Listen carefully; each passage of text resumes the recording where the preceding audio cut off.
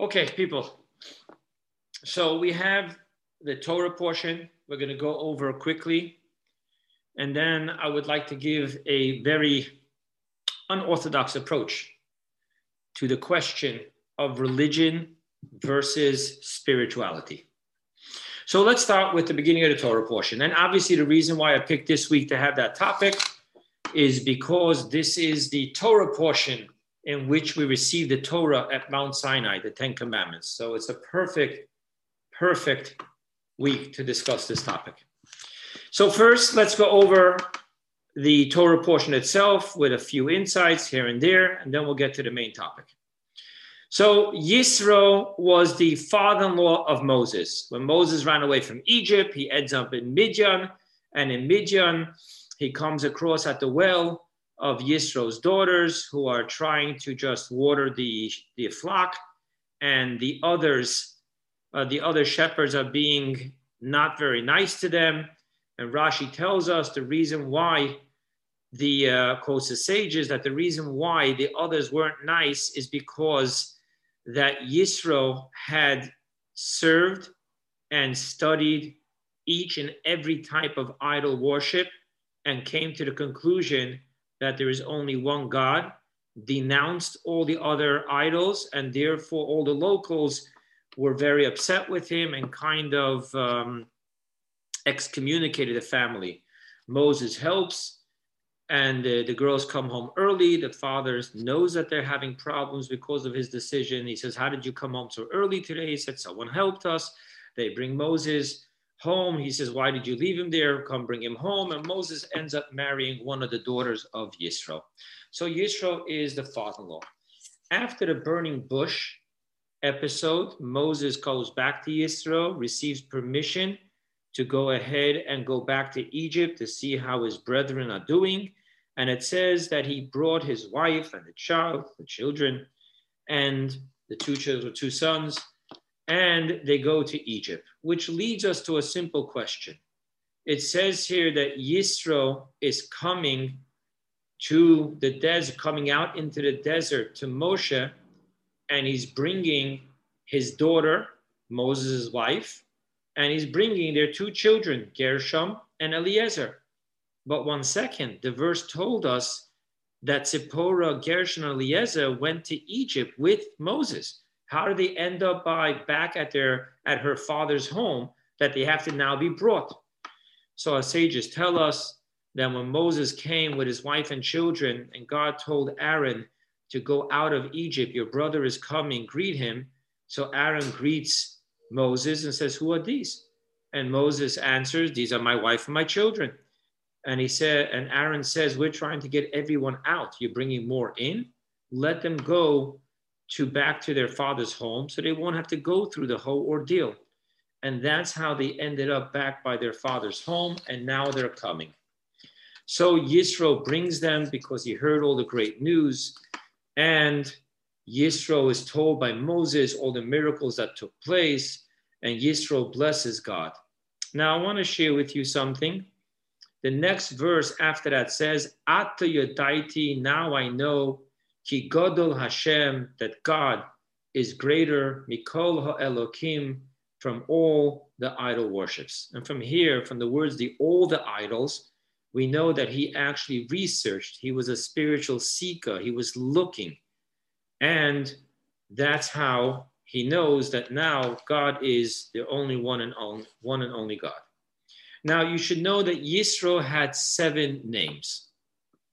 He used to be called Yeter, then he was called Yithro, he's called Reuel. There's an argument about one name. And just to share with you that when I was in yeshiva, they used to joke around, why did Yithro have 7 names? Because he had 7 daughters, so he had to make 7 weddings, and he had to file bankruptcy after each one and start over with a new name. That was a joke they said in yeshiva. But really, there's a reason for each one of these names. And Yeter, it's because there's a whole extra portion in the Torah thanks to Yithro, which we're about to see. Yithro, they added a vav on once he converted and accepted Torah and mitzvot. So that's what's going on here. What happens? He comes to Moses And now there's a huge argument when exactly he came. Did he come before God gave the Torah and he was there when God gave the Torah? Did he come after God gave the Torah? So there's whole different opinions of what happens. I can just share with you that it always was so mind-boggling to me that if we're going to say he came after the giving of the Ten Commandments, that's going to mean that the only Jewish people that were not by the Ten Commandments was Moses' wife and his two sons. And even Yithro, who converted, he became a Jew. So this is really mind-boggling to me, but I must tell you that there's different opinions. Now, the Torah in general does not work in chronological order for whatever reason. Now, all of a sudden in the next verse, we didn't learn about the Ten Commandments yet. We didn't learn about the 40 days and 40 nights. We didn't learn about breaking the tablets. We didn't learn about going back up and praying that the Jews should not be annihilated. We didn't learn about going back up a third time and coming back with the second tablets. We didn't learn any of this.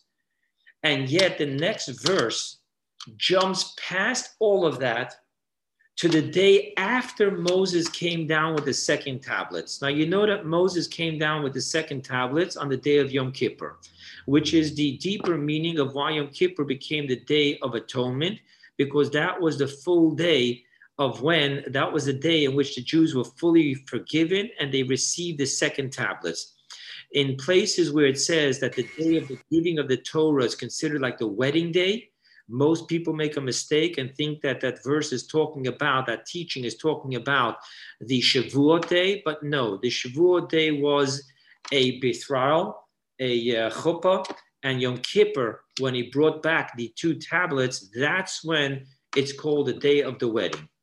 Now, with that being said, the day after Yom Kippur, when the Jewish people received this whole new set of laws, they all had questions. So they were all lined up. And who was the only one who can answer these questions was Moses. So Yithro is watching as Moses is single-handedly dealing with all the questions and disputes of all the Jewish people. Now, we are taught that the disputes of Jewish people are not easy to handle because the Jewish people are not quick to accept a verdict that isn't to their favor. So all of a sudden they'll come up with a new and a this, but what's about that? And Moses was handling it all by himself. Hence, Yithro sees Moses doing this and he says to Moses, what are you doing? And he says, they've come to ask questions. They've come to settle disputes. I have to answer them. So he tells, his father-in-law tells him that you're going to topple and they're going to topple. It's impossible. You have to set up a judicial system. And obviously Moses would teach the judicial system, the judges, and they would then handle cases and there would be different levels. There would be one rabbi over 10 families and another rabbi over 10 of those and another rabbi over 100 of those. And you'd have different levels of pyramid. And on top of the pyramid will be you. And that which they can't answer, they'll come to you. But that which you have taught them, let them handle. And of course, immediately he says, do this if God agrees to it. He understands that he has a brilliant idea, but God has to be okay with it. And Moses asks God, and God says yes, and a judicial system is set up. So first of all, understand the humility of what's going on here. Moses spent 40 days and 40 nights learning with God. He did that 3 times, actually twice. The second time he was actually praying. And then he brings down the holy tablets. And now he's going to go ahead and take advice from his father-in-law who just showed up in town, what we call in Yiddish a greener, what he's going to give. And it's unbelievable, this one verse 24. Vayishma Moshe lekol choisnoi, and Moses listened to the voice of his father-in-law. Vayas, and he did kol asher amor, everything that he said. So that humility is so unbelievable. And for me, when I think about this, I always have this picture of the Rebbe of blessed memory. There's an unbelievable picture of the Rebbe walking up to 770, carrying a bag he brought from home, his work, answering the letters that were sent to him. And you see in the picture, the Rebbe is turning, and there's a little kid looking up at the Rebbe, talking. And it's just so unbelievable. There is no superiority, there is no inferiority in the search of truth. Every communication needs to be viewed as a communication from God. And that humility of taking your precious time and listening to who God has chosen as the messenger to bring you a message, to bring you the opportunity to help another, it's just amazing.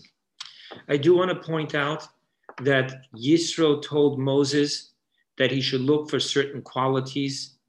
And when Moses looks for the qualities, we'll see later when he recounts it in Deuteronomy, he couldn't find all the qualities that was necessary. And he had to settle for what there was. Which, by the way, another important lesson for us. Many of us suffer from perfectionism. Either it's going to be perfect or we're not going to do it at all. And Moses teaches us, deal with what you have. As you grow, you can perfect, you can get better, you can replace, but you've got to start with what you have. And then it goes into, it's another joke in yeshiva, they say, Moses was begging his father-in-law to stay. And his father said, no, I have to go back to my family. I have to teach them everything I've just learned and then go through the conversion process with all of them. And then all of a sudden, after it says that Moses took his advice, verse 27 says, Vayeshalach Moshe es choisnai. And Moses sent his father-in-law going. Obviously, the simple meaning is that when you don't just let someone go, you walk him out. But in yeshiva, they said, Moses said, oh my God, you're starting to give advice. Go home. Obviously, that's not true. That's just a yeshiva joke. But anyway, and then we begin with the story of how they arrived at Mount Sinai. In other words, now we're going back in time. We spoke about the 120 days later when Moses is now after Yom Kippur, 121 days later when Moses is dealing with teaching the new laws. And then we're going back now to 120 days, or even more than 120 days, 126 days, 127 days, depends on the opinion, where the Jews are arriving at Midbar Sinai, at the Sinai Desert, at the foot of the mountain. Now, very interesting. The verse says, "Vayichan sham," when they arrived there on the Rosh Chodesh, the first day of the third month. It says they rested there. Now, Vayichan is singular.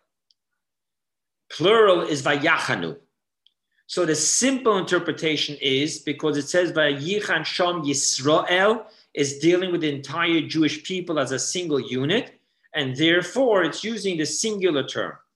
However, this itself tells us, our sages tell us, that throughout all the 40 years at Mount Sinai, in the desert, there was only one time that the Jewish people truly camped as one people, as one heart. No disputes, no complaining, just peace. And that's how they reached to Mount Sinai. Now, I want to share with you something that we say in the Passover Seder, by the Passover Seder in the Haggadah. We have that famous song, Dai Dayenu, Dai Dayenu. And Dayenu means it would have been enough. If God would have only done this, it would have been enough. If God would have only done this, it would have been enough. And we keep on going further and further and further. If he would have only taken us to Egypt, if he would have only given us the manna, if he would only, and then at the end we say how much more so that he did this and this and this and this and this and this and this, definitely we should be grateful and thank God.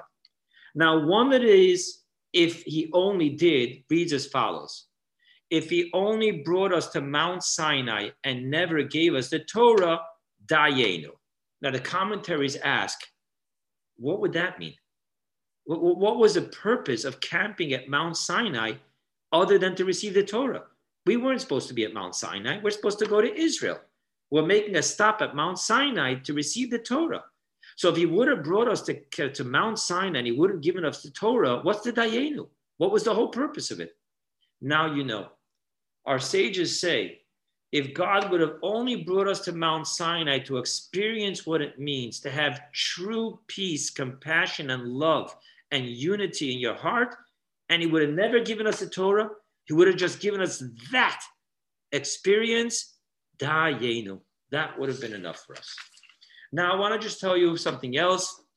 There is a whole schedule here. The Talmud and Tractate Shabbos has an argument exactly which day was done what. I'm going to just share with you in brief, but I want to share with you a very interesting teaching in the Talmud because we're talking about unity.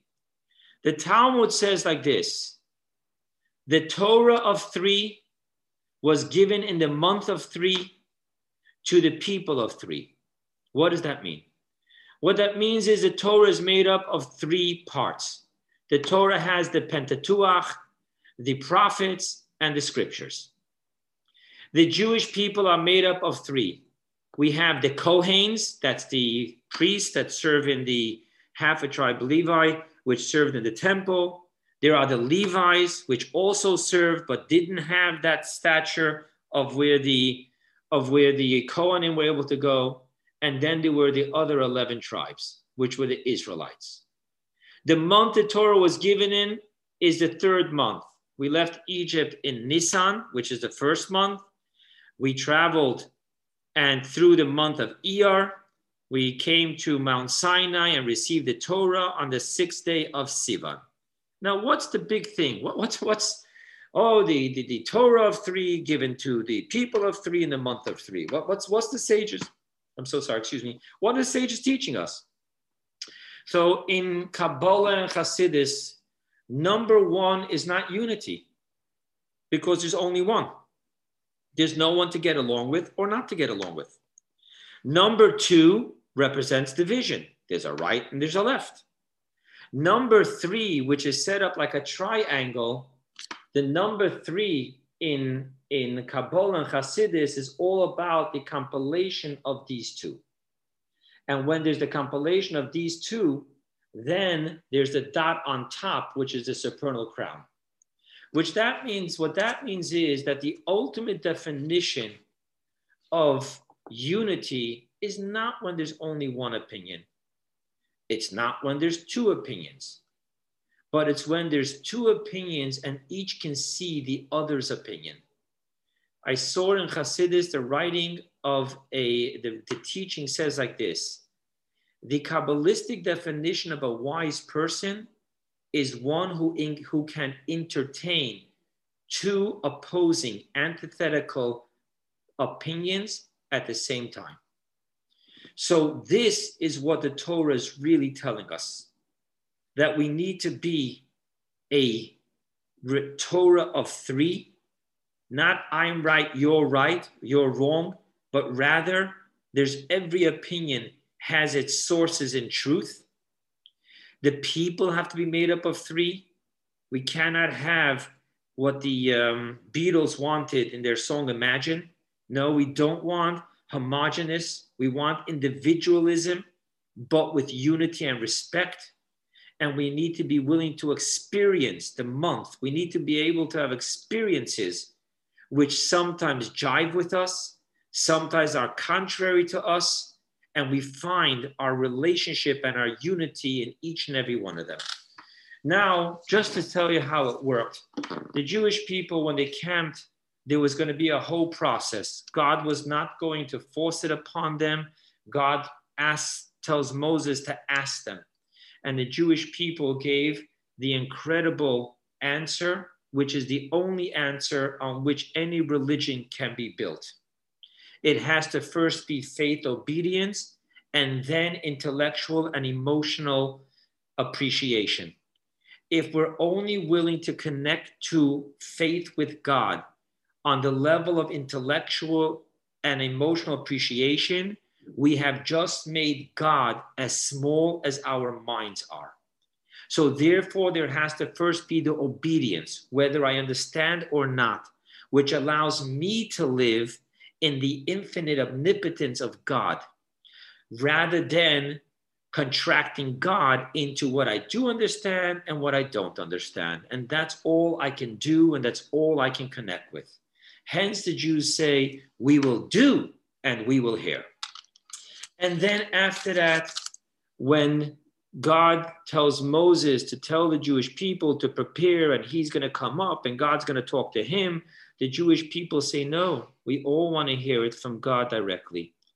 And Moses goes back to God, and God says, oh, if they want to hear from me, they all have to be in a pure state. Now, there's the laws of mikvah.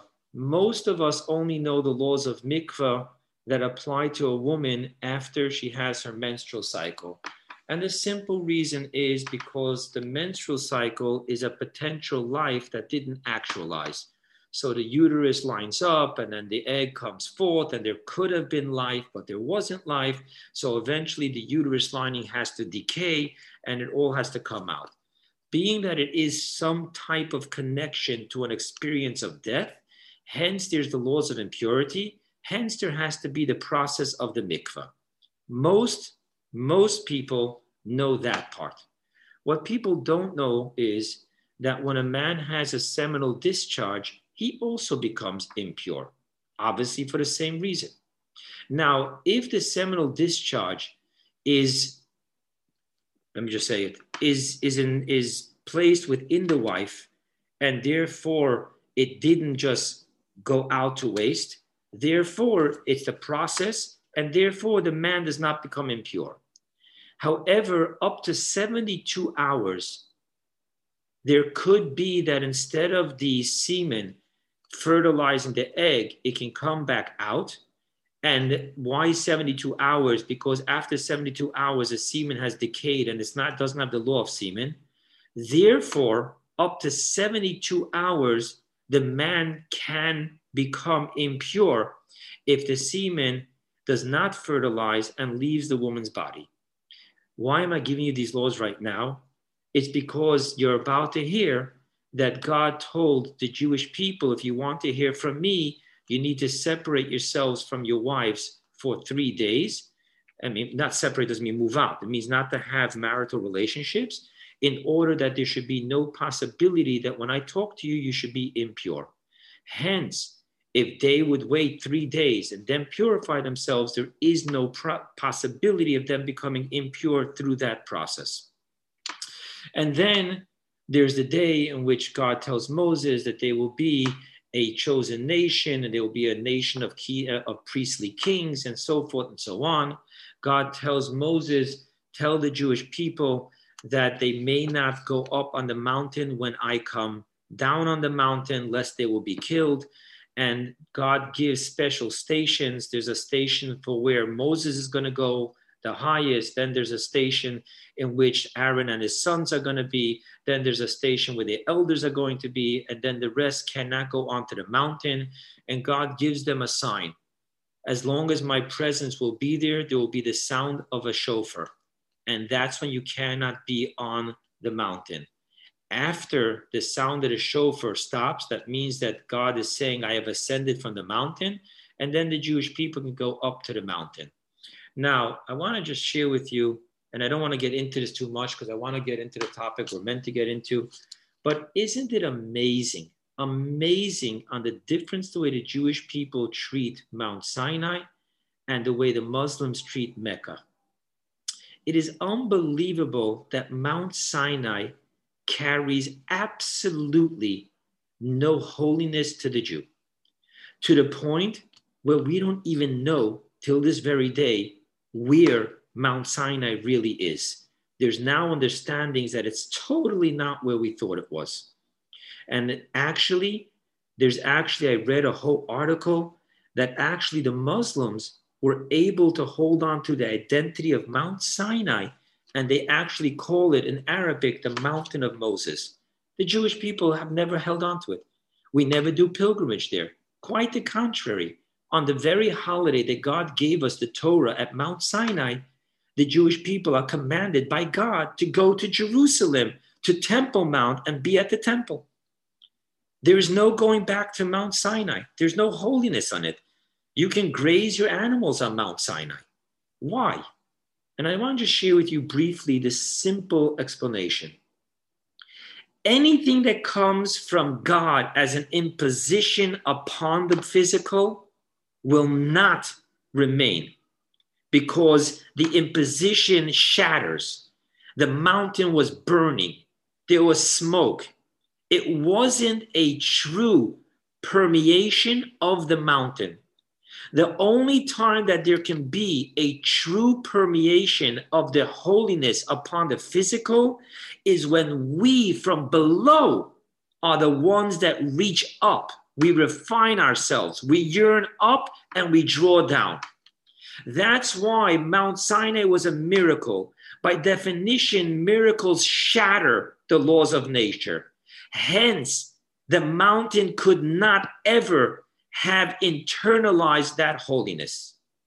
The exact opposite is with the Temple Mount, that even now when we have no temple, it is prohibited for a Jew to go onto Temple Mount because it is holy.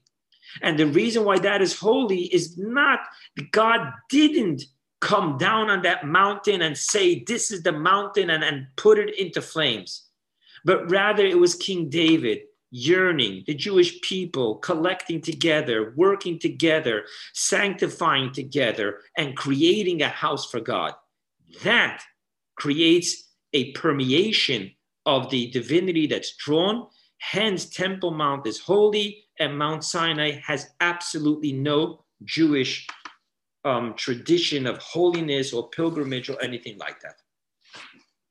Okay, and then the Ten Commandments. We go through the whole process of how the Jewish people are preparing, and then there's an interesting thing. So the Jewish people are preparing. They're finally going to hear God talking to them, not through Moses, but directly to them, and they're all excited, and you can imagine what's going on, and boom, they hit the snooze button. All of a sudden, the morning that they're supposed to be at Mount Sinai, bright and early, they all slept in late. And because of that, until this very day, on the first night of Shavuos, we're up all night to atone for what they did. Why were they sleeping? And the Rebbe gives us such an amazing insight.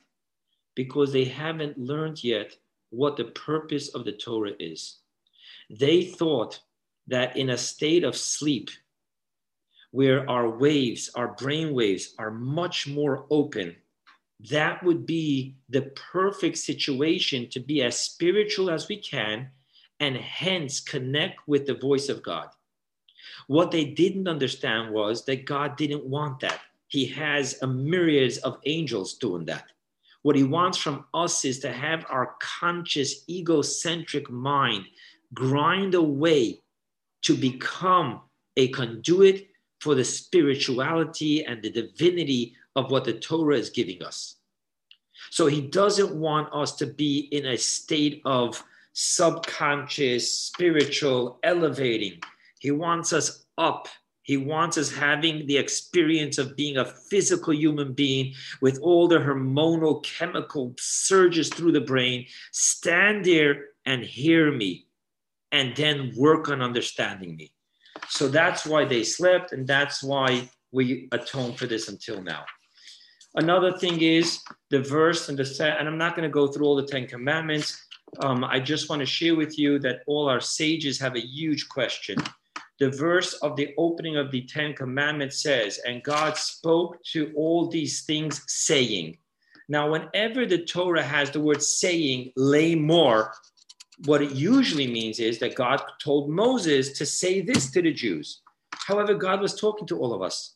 So what is this to say? Le'emor, to say. He's telling us to say. And there's a beautiful teaching in Chassidus. And it says as follows. When you and I study Torah, it says, whoever kol hakoyre v'shoyne, whoever is reading and studying the Torah, HaKadosh Baruch Hu shoyne kenegdoi.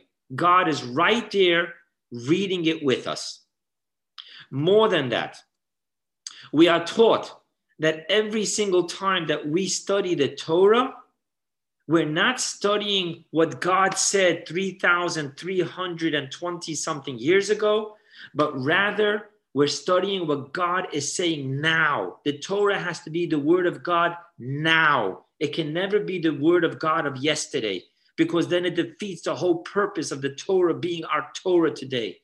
Hence, according to this Kabbalistic teaching, when God says, and God spoke all these words saying, God empowered us that when we study the Torah, we are having God saying it to us. And so much more than that, that the verse actually says that it's God's words on our tongue that we pronounce. And then we go through the Ten Commandments. I'm just going to share with you that the Ten Commandments are mind-boggling. You would think that God knows that this is the one and only opportunity. Everything else is going to be handed down through Moses, through the sages. You think that God would pick the 10 most esoteric, fundamental religion, faith, wrap it all up.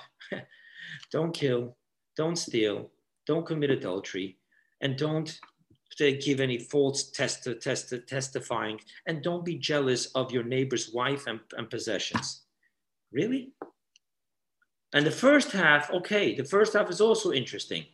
I am God, your God, don't have no idolatry, not adultery, right? And then you have keeping the Shabbat, and then you have, other way around. First is the don't say God's name in vain. Then you have the keeping of Shabbat, then you have the honor your father and mother. It's amazing what God is telling us. And it's just very simple. Don't get uber spiritual and don't get uber physical. Don't kill, not because you understand that it's humane, because then you have a Dr. Corkin who thinks it's humane for euthanasia. Don't believe in God just because your parents told you believe in God. Bring it together, the mind and the faith. Bring it together. Don't kill. I shared with someone, in Federation, in Greater Federation, I deal with the Greater Miami Federation. They have a lot of humanitarian causes. And I once shared with the president of the Federation, I told him, Jews don't have humanitarian causes. So what do you mean? I said, Jews only have divine causes. That's what we do. Israel flies to its enemy with planes of medicine and help, not because it's humanitarian, but because it's divine. Every human is created in the image of God. Thus, saving a human life, regardless if they're your enemy or not, is not a humanitarian cause. It's a divine cause. And the same thing, I am God, your God, can't be just faith. My father said it. My grandfather said it. I said it. I made sure my kids say it.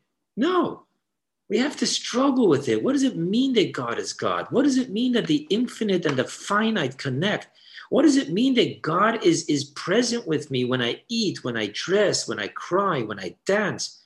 What does it mean that God is bothered by whether I eat lobster or gefilte fish? Well, what is this?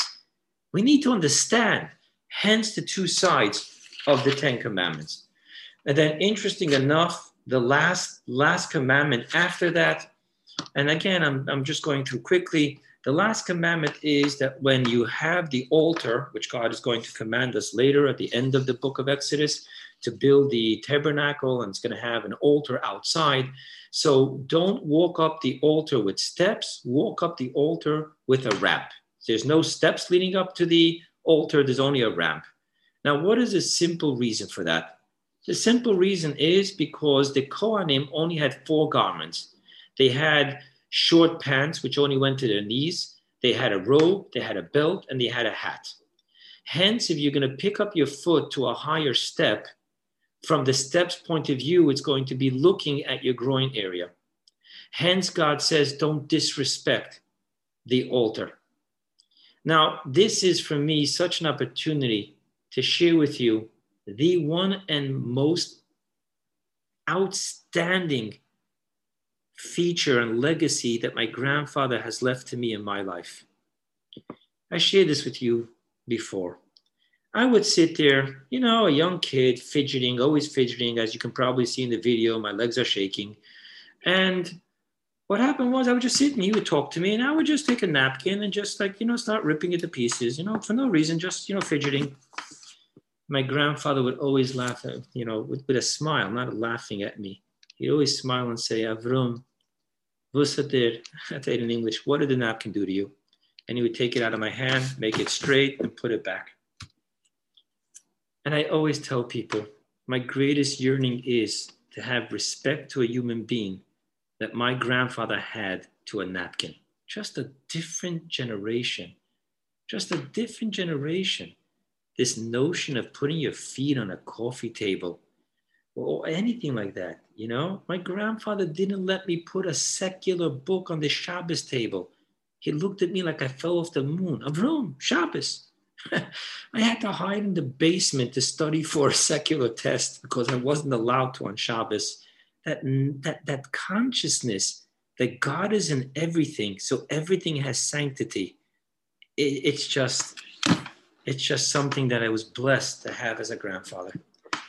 Okay, let's get into the unorthodox view of religion versus spirituality. So I want to share with you what bothers me by hearing people talk about this, pontificate about it, and I'm talking about from rabbis to spiritual people. It bothers me. And why does it bother me? Because the Rebbe said like this by a Farbrengen. The Rebbe said there are rabbis who said that you're allowed to use a microphone on Shabbat, which is actually wrong. But there were Orthodox rabbis who said it. And the Rebbe said by a Farbrengen, to know if you can use a microphone on Shabbat, you need to know two things.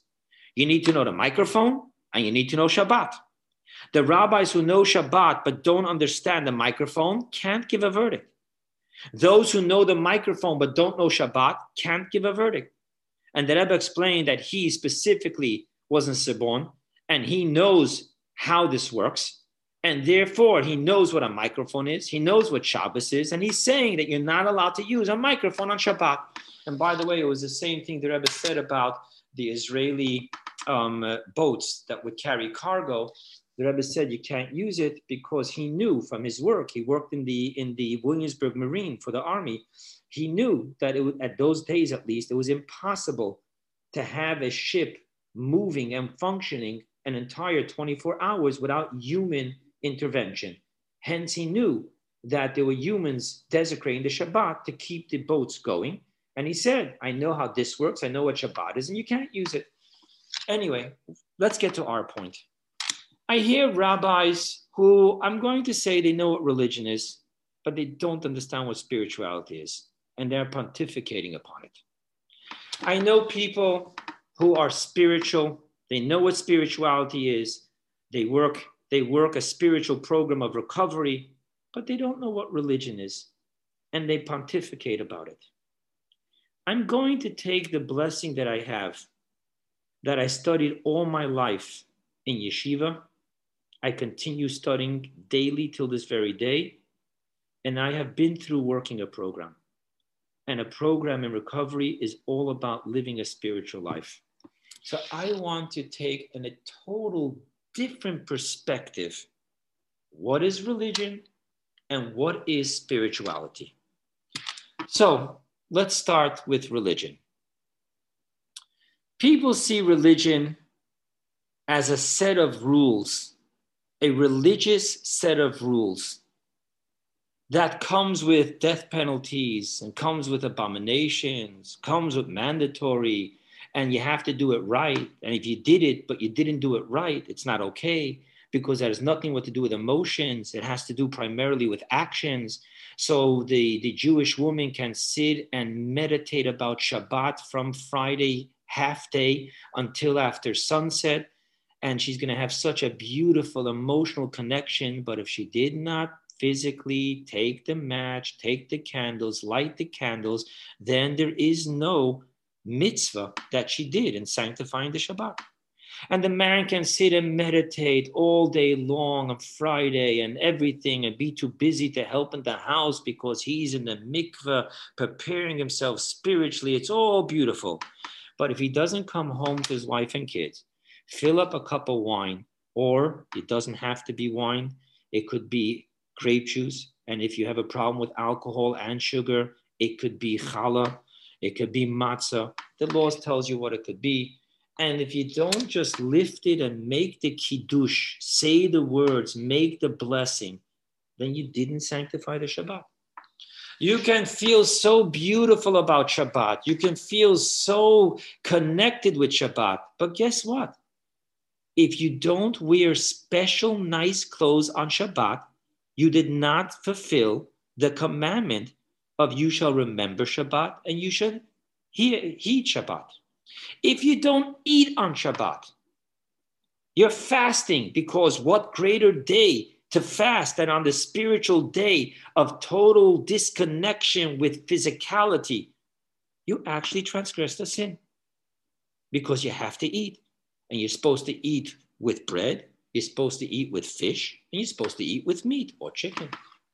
So religion seems to be just a bunch of a constitution. It's the Jewish constitution. But it's not. Because there are people who do the motions and do the actions all their life for decades.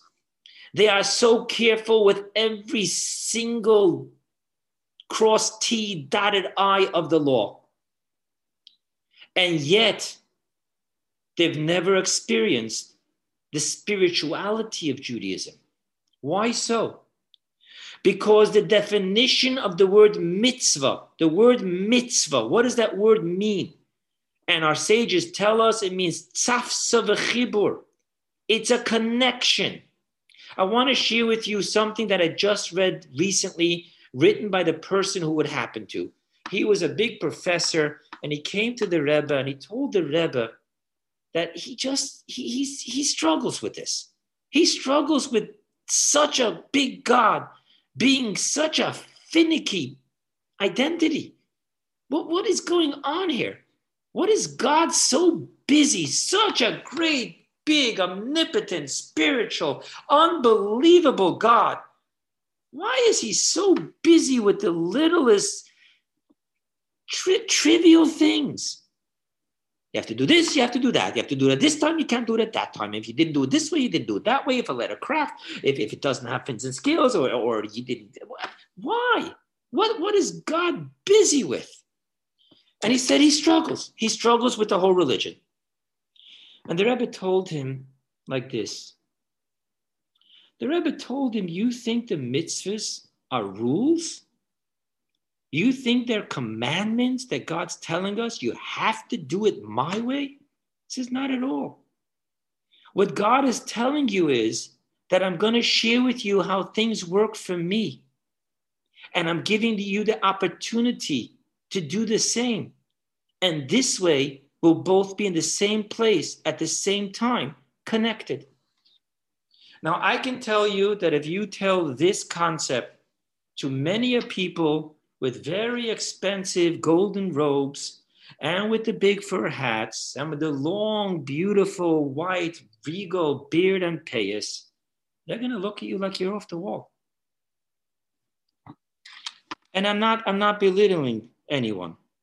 I'm just sharing that we study in yeshiva so much the anatomy and the methodology of extrapolating laws and details.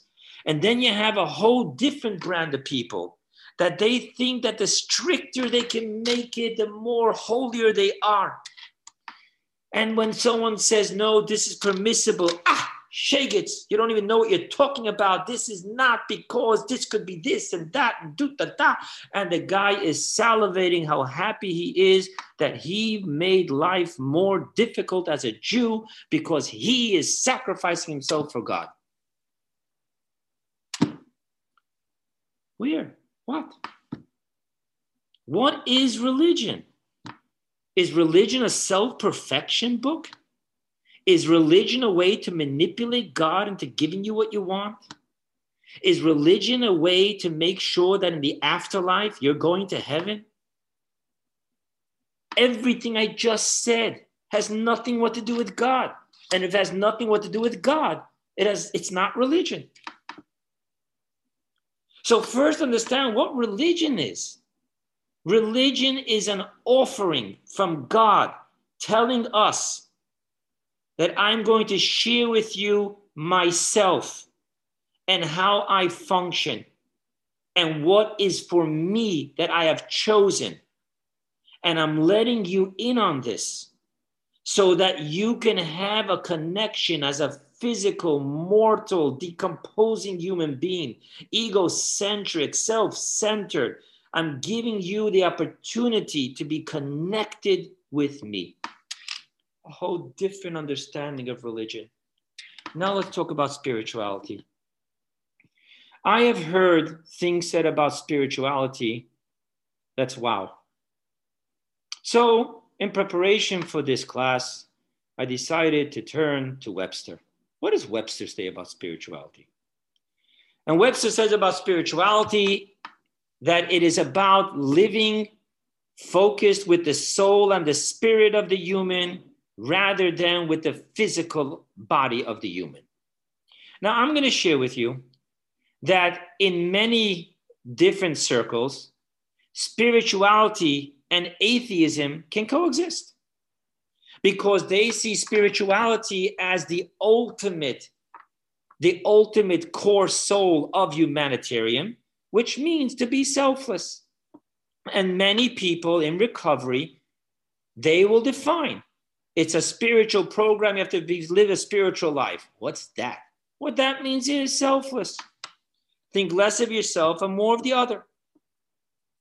When you deal with the real, high caliber martial artists, you talk about the Shaolin priests, they find spirituality as in complete control of mind and heart, opening up to the energy. They don't believe in a God, they believe in an energy. And hence, if you believe in that energy, you don't kill a cockroach because a cockroach is from the same energy that the humans is. There's something sacred here. Okay. What is spirituality? What does it mean? I'm going to take you to chapter 32. And here we're going to see the Alter Rebbe's ultimate definition of spirituality. In chapter 31, he talks about something very simple. There is a mitzvah to love your fellow as yourself. Now that is an impossible mitzvah because from the very perspective of you and I, what's you is not I and what I is not you.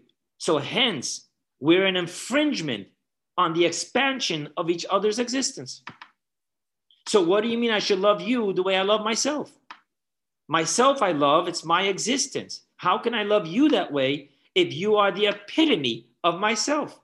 You're the opposite. You're the outside of my existence. And hence you always have this process of the red ocean theory in business in which you have to get all the customers that your competition has because every customer that he has, you don't have. How are you supposed to get along with your competition? How are you supposed to even send people to your competition? So therefore, the Alter Rebbe says something very simple.